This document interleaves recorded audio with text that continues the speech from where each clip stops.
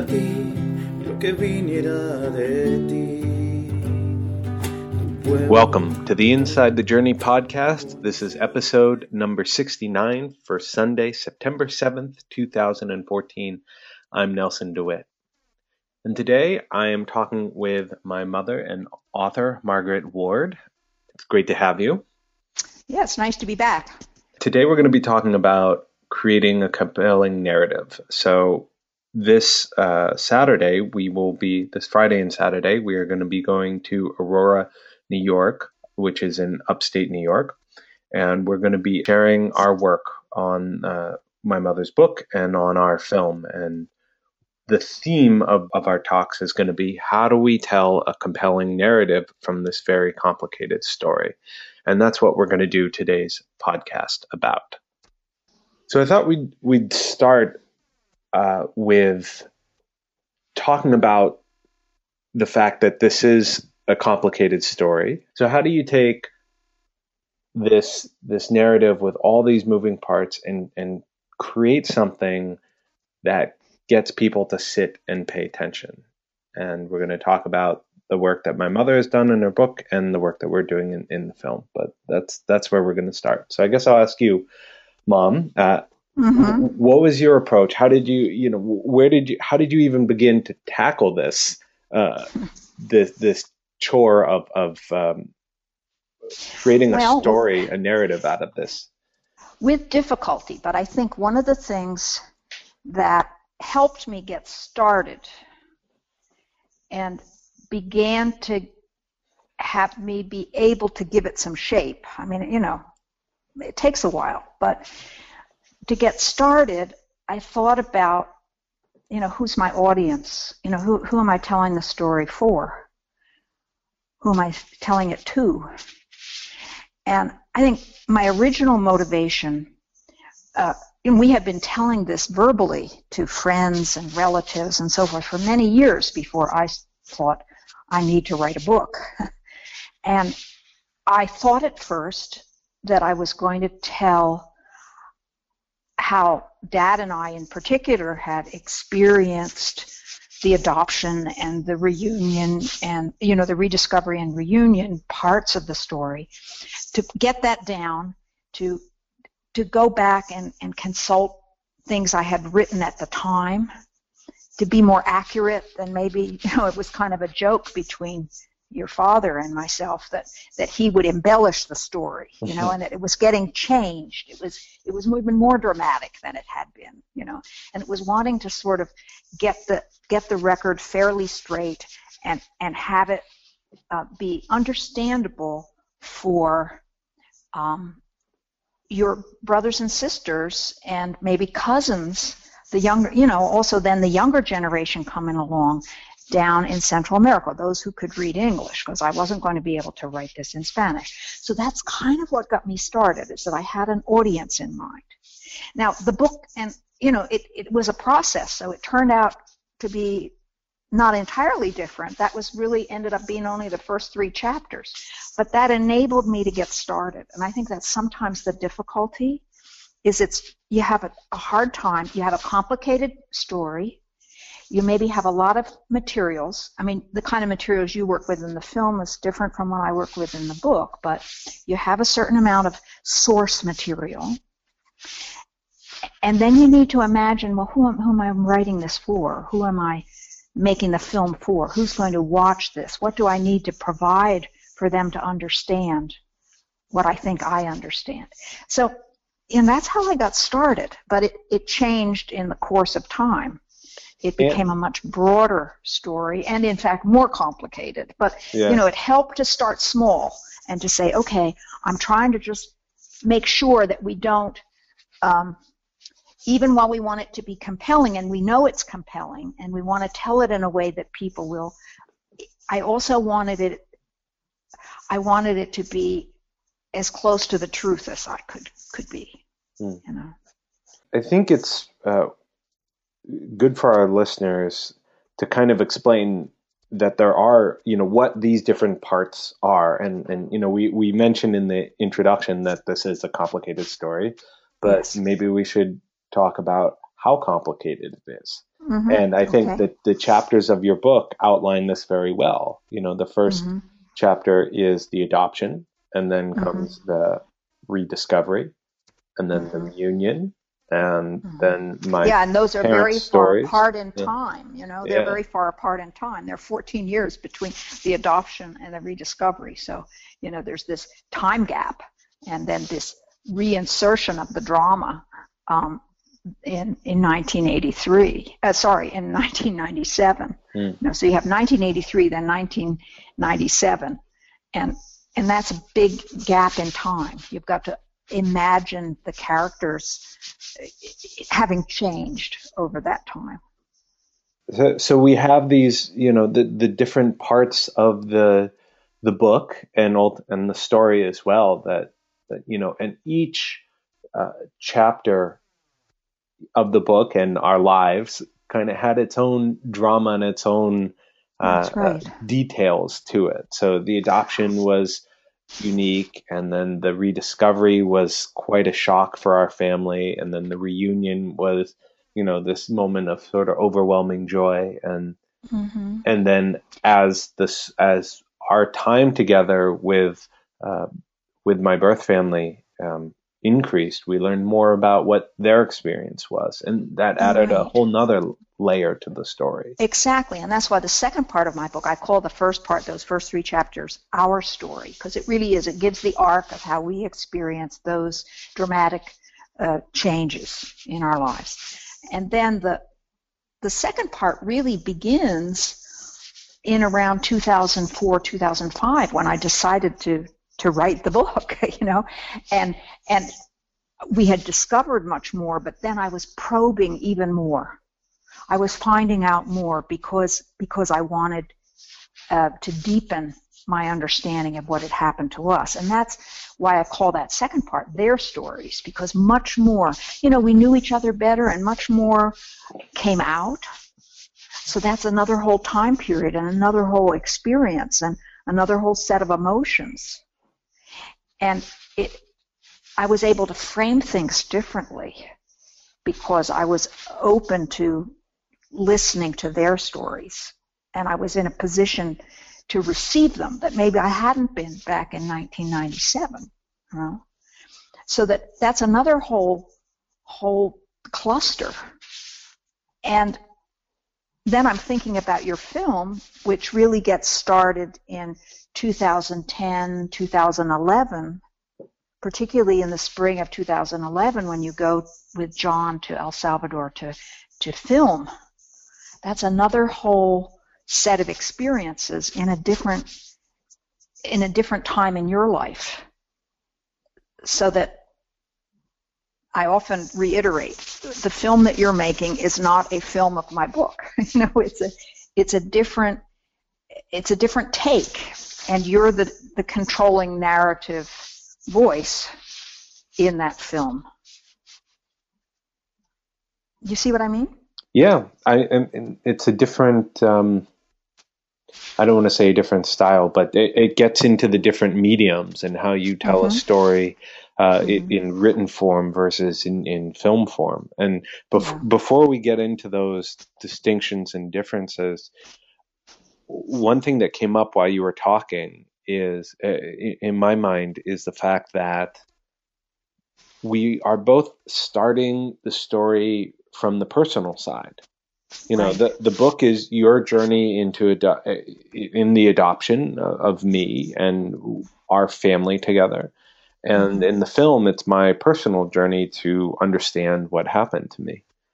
And so there's that aspect of it, which I think is where a lot of the compelling drama, the highs and the lows come in. But then there's this whole other side to it where if you really want to understand what's happening and why all of this stuff happened, you need to understand the historical context of the country and the region.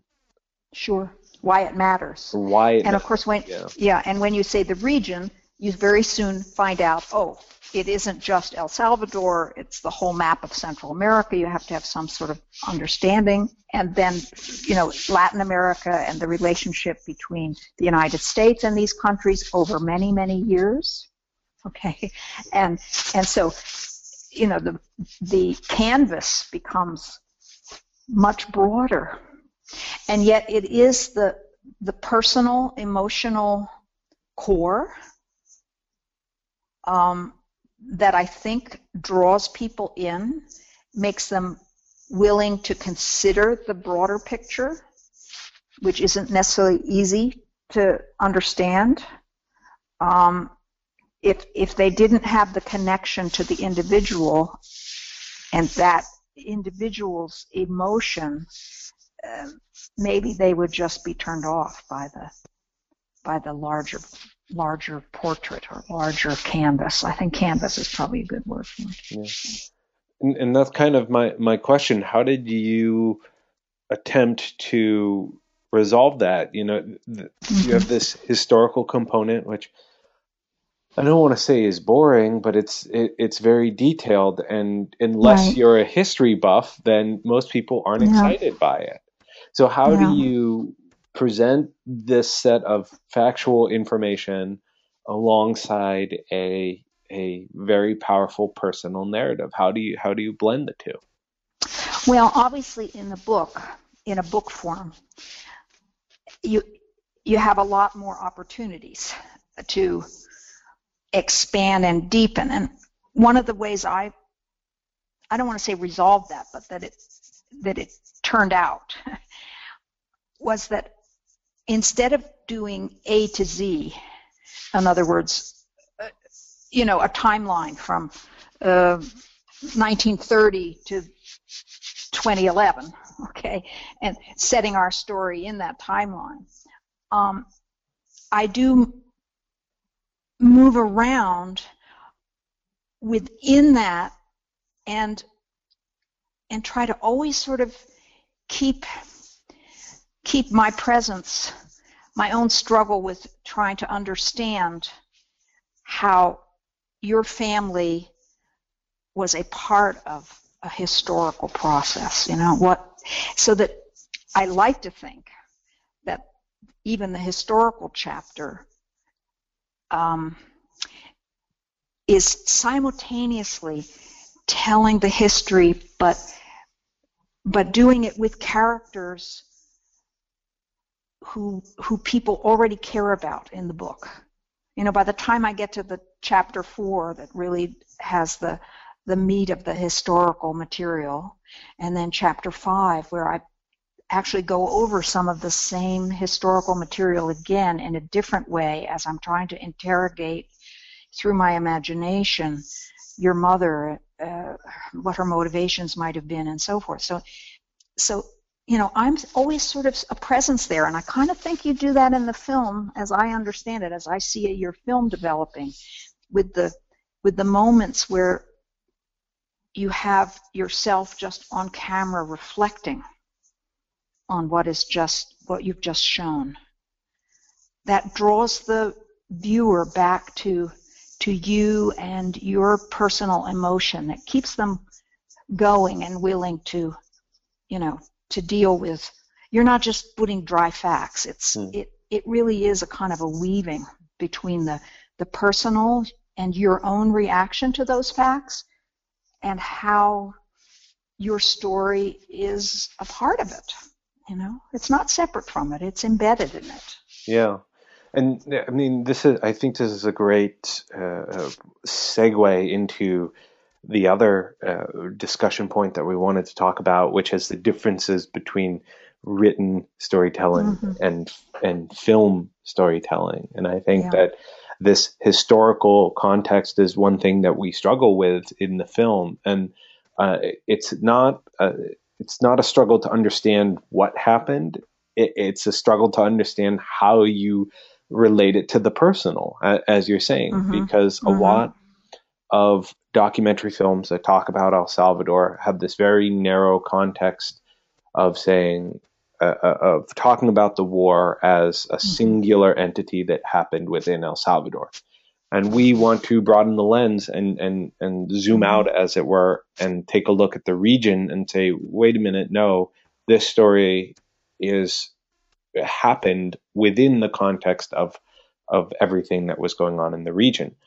Mm-hmm. But zooming the lens out that far, you start to lose that personal story. You know, is because and the challenge is that, you know, I didn't grow up understanding everything that happened in the region. I don't think you did either. You know, no, I mean, I learned a lot by the process of trying to write the book. Right. You know? So then how do you kind of relate that back to an audience who, let's assume, knows nothing about anything that happened in the region? You know, that at the core is the challenge of the historical part of our film. Yeah. I don't think there's simple answers to this, but you do have to somehow keep a balance, and also keep in mind that you're not a specialist in this, you know, that it is complex. You don't want to give white hats, black hats, you know. You want to have room for nuance, even in a film, okay? You want to make it understandable. You have a point of view, but you want to make it clear that that is your point of view. I mean, in the book, I repeatedly do go back into these reflective moments. I have them in the prologue, in the epilogue, and scattered through the book, where I kind of sort of am telling the story and placing it in the historical context, and then I say, it's really difficult 25 years after the fact to even know what I knew then or what I thought then about these matters. You know, I mean, you know, to have a little humility about and a sort of self-criticism that you embed in that reflective moment.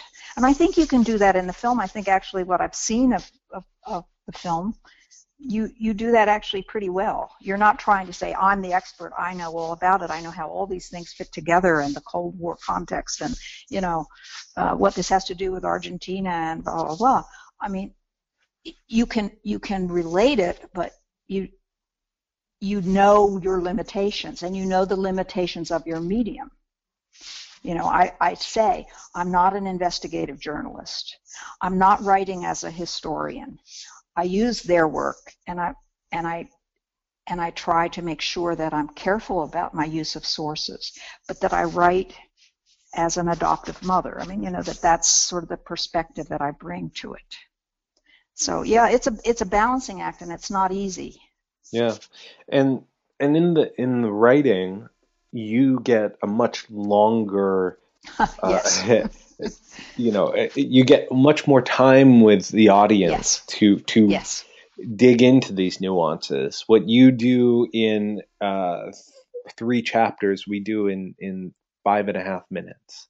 Yeah, I know. You know, and that's the difference. And the main difference between the sort of narrative and the film is that, yes, in the narrative you get to really explore all of these different aspects, you know, your point of view, Tom's point of view, my point of view, my family's point of view. But in the film, you see the emotion. It's much more visceral. Yeah, visceral really is a good word. And, you know, there are great advantages that film has. I mean, obviously, I'm someone who's always been interested in literature. So for me, I can't imagine myself making a film. But it's a very different set of materials that you have to work with. And of course, we always say, you know, a picture is, you know, is worth 1,000 words. Of course, that can also distort. So, you know, it has great advantages, but it has some disadvantages too. You know, and I see you struggling to, you know, be truthful about your own feelings, and I think that's what I admire the most about what you're doing with the film, is that it was difficult enough for me to write about some of these things, but to actually sort of be on screen and be an on-screen presence and lay bare your feelings, that's very difficult. And yet you come across in my mind as, it's very genuine. It's not artificial. And I think that your audience will respond to that, as they're already responding to that. And that what you need to be most careful about then is how you handle the historical material. And I know you and John are struggling with that, but you'll find a way. Can you tell me a little bit, I've got to turn the tables a little bit here, can you tell me a little bit about how you resolved the overall structure of the film? I know you have 5 acts. What we're trying to do with the film is we have these 5 acts that reflect loosely the timeline that we had in El Salvador. Mm-hmm. So, you can almost think of it as day 1, 2, 3, 4, and 5, but we're mixing up the timeline a little. Mm-hmm. So the first act is introducing my story, which takes place, as I said, in about 5.5 minutes. And then from there, we go into the first day of this week in El Salvador, where I'm sitting with my family in my aunt's living room, and I'm showing them, what we're working on, and I'm asking them, what do you want to say? What do you want people to know about this story? Because it is yours as much as it is mine. And so that's kind of the entire first act, is just getting to know the story, me being introduced to the big picture. Then from there, we go into meeting and connecting with other disappeared children. Mm-hmm. And this act 2, I think, is been giving us the most, it has been the most challenging, because we're trying to talk about and explain what does it mean to be disappeared. Yeah. That in essence is what that second act is about. It's trying to establish, what does it mean to be disappeared? What does it mean when you and I'm not going to go into that in the podcast, but just even that question. Yeah, it's a big, and right. I mean, for me, that part comes as my last chapter 6, and that was a very difficult chapter for me to decide, which stories, how many, how to relate them to your story. What does the word disappeared mean? It took me a long time to really accept the fact that you were disappeared. That, at least from the perspective of your family, you were part of that, okay? Of the disappearances that occurred, okay? Yeah. I kind of held that at arm's length. I didn't really like the word, and it took me a long time to sort of accept it. And I can understand that that's probably the hardest part to piece together, to figure out how to present. Because, of course, each individual that you interview who is disappeared has an individual story as complicated as yours, probably. And they're different. I mean, they're the same and they're different, Yeah. They belong in the same picture in that big canvas, and it's important for us to know more about that. But, yes, they're not all the same, okay?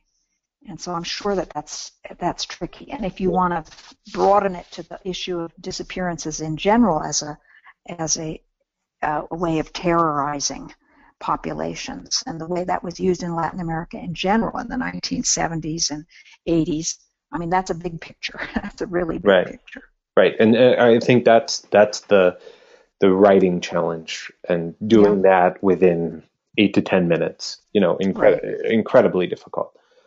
So that's Act 2. From there, Act 3 is about the actual day of the disappeared, which took place on March 29th in 2011, where we went to the presidential palace, and we had a breakfast with the president and his wife, and he gave a speech to all of us, and then we went to an arena, and he gave a more public speech to 20 to 30,000 school children, essentially apologizing for the atrocities of war and for these forced disappearances.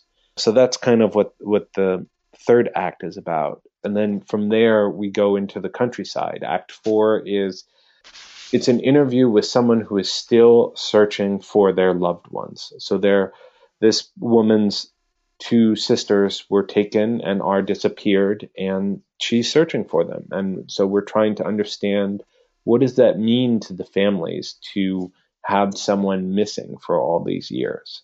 Mm-hmm. And that was just incredibly powerful interview. And there's so much you can do with that, because you hear what the opposition says about, what the families of the disappeared want, and then you listen to her, and there's this huge disconnect. And it's sort of, hopefully we'll be able to present it in a way that it makes the audience really question this situation.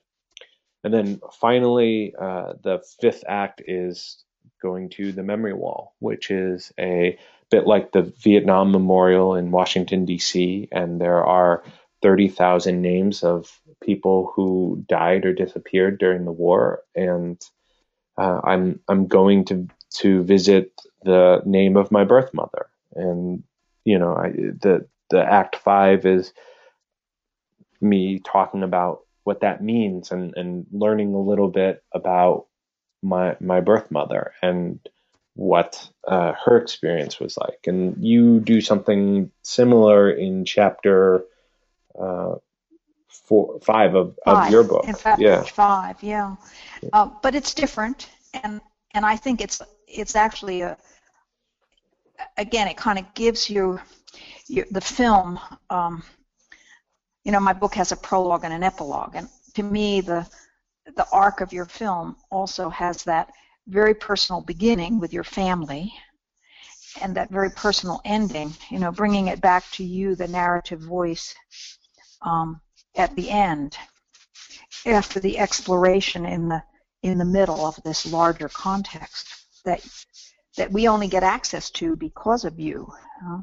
So I think that it rounds it out. All of these things, I say, giving something with this many threads and this much disparate material, even though for you, of course, because the footage you have is fairly limited to that week that you were filming in El Salvador, it gives you the base for the structure. In my book, I have so many different kinds of materials. My own journal, your blog, the things that your family had written. There was a richness of material, so thank goodness I wasn't doing a film. Thank goodness I was doing a book where I could embed. I mean, you have some advantages that you say, okay, this is the material that we shot, that we have. And it seems to me you have an arc, and it's a very good structure to bring it very much back to the personal level at the end. I think the audience will appreciate that. Yeah. And I think that the challenge is that the writing for the film has to be so concise. What you do in 3 chapters, we do in 5 minutes, and you have to move the audience through that arc. So it's a bit like taking your entire chapter devoted to the history of El Salvador and condensing it into 3 to 5 minutes.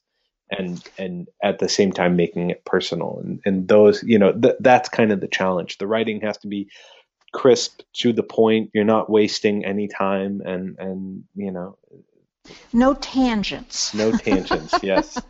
No tangents. I mean, I don't doubt that it's difficult, but I think it's an opportunity.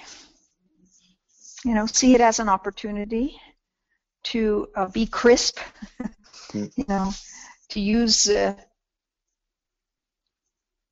less to do more, but to try to stick to a truth, to not exaggerate. Anyway, I'm hopeful. John, I hope you're listening.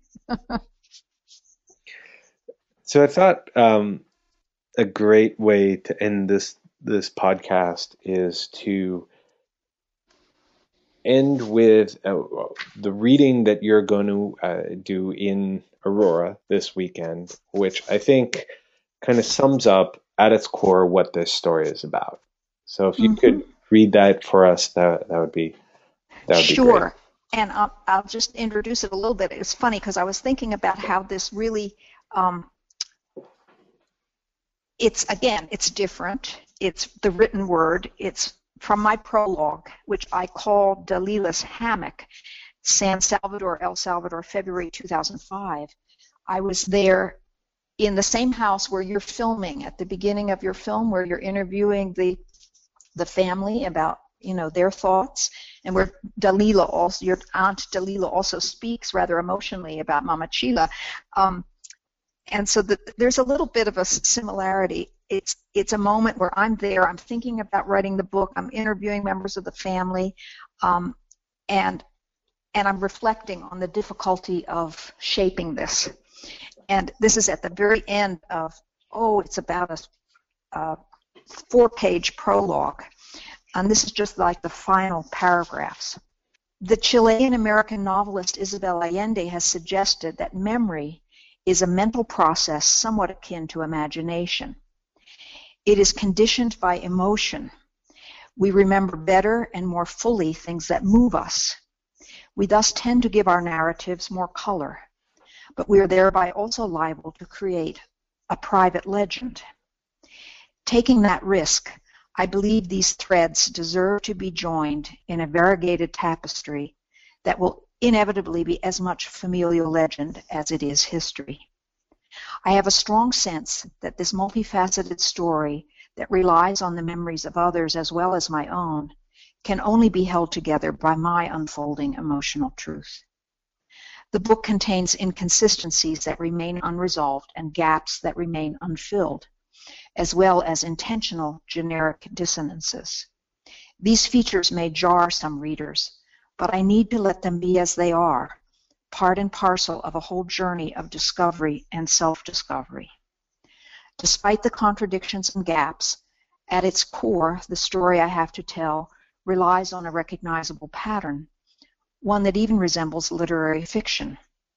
It is a tale of love and loss, yet one whose trajectory moves from disappearance to recovery, from anguish over death to solace in life.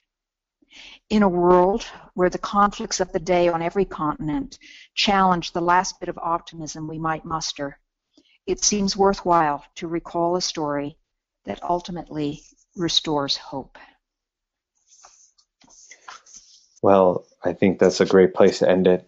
Thank you so much for joining us, Mom. Okay, I enjoyed it, and I look forward to our events this coming weekend. Yeah, and thank you everyone for listening.